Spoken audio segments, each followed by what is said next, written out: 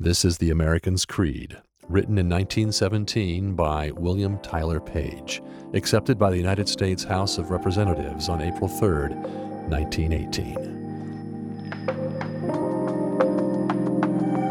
I believe in the United States of America as a government of the people, by the people, for the people,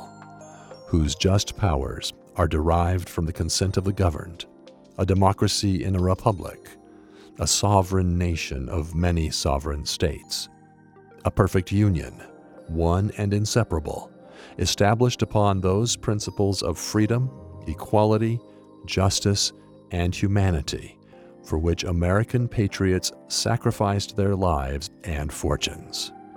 I therefore believe it is my duty to my country to love it, to support its Constitution, to obey its laws, to respect its flag, and to defend it against all enemies.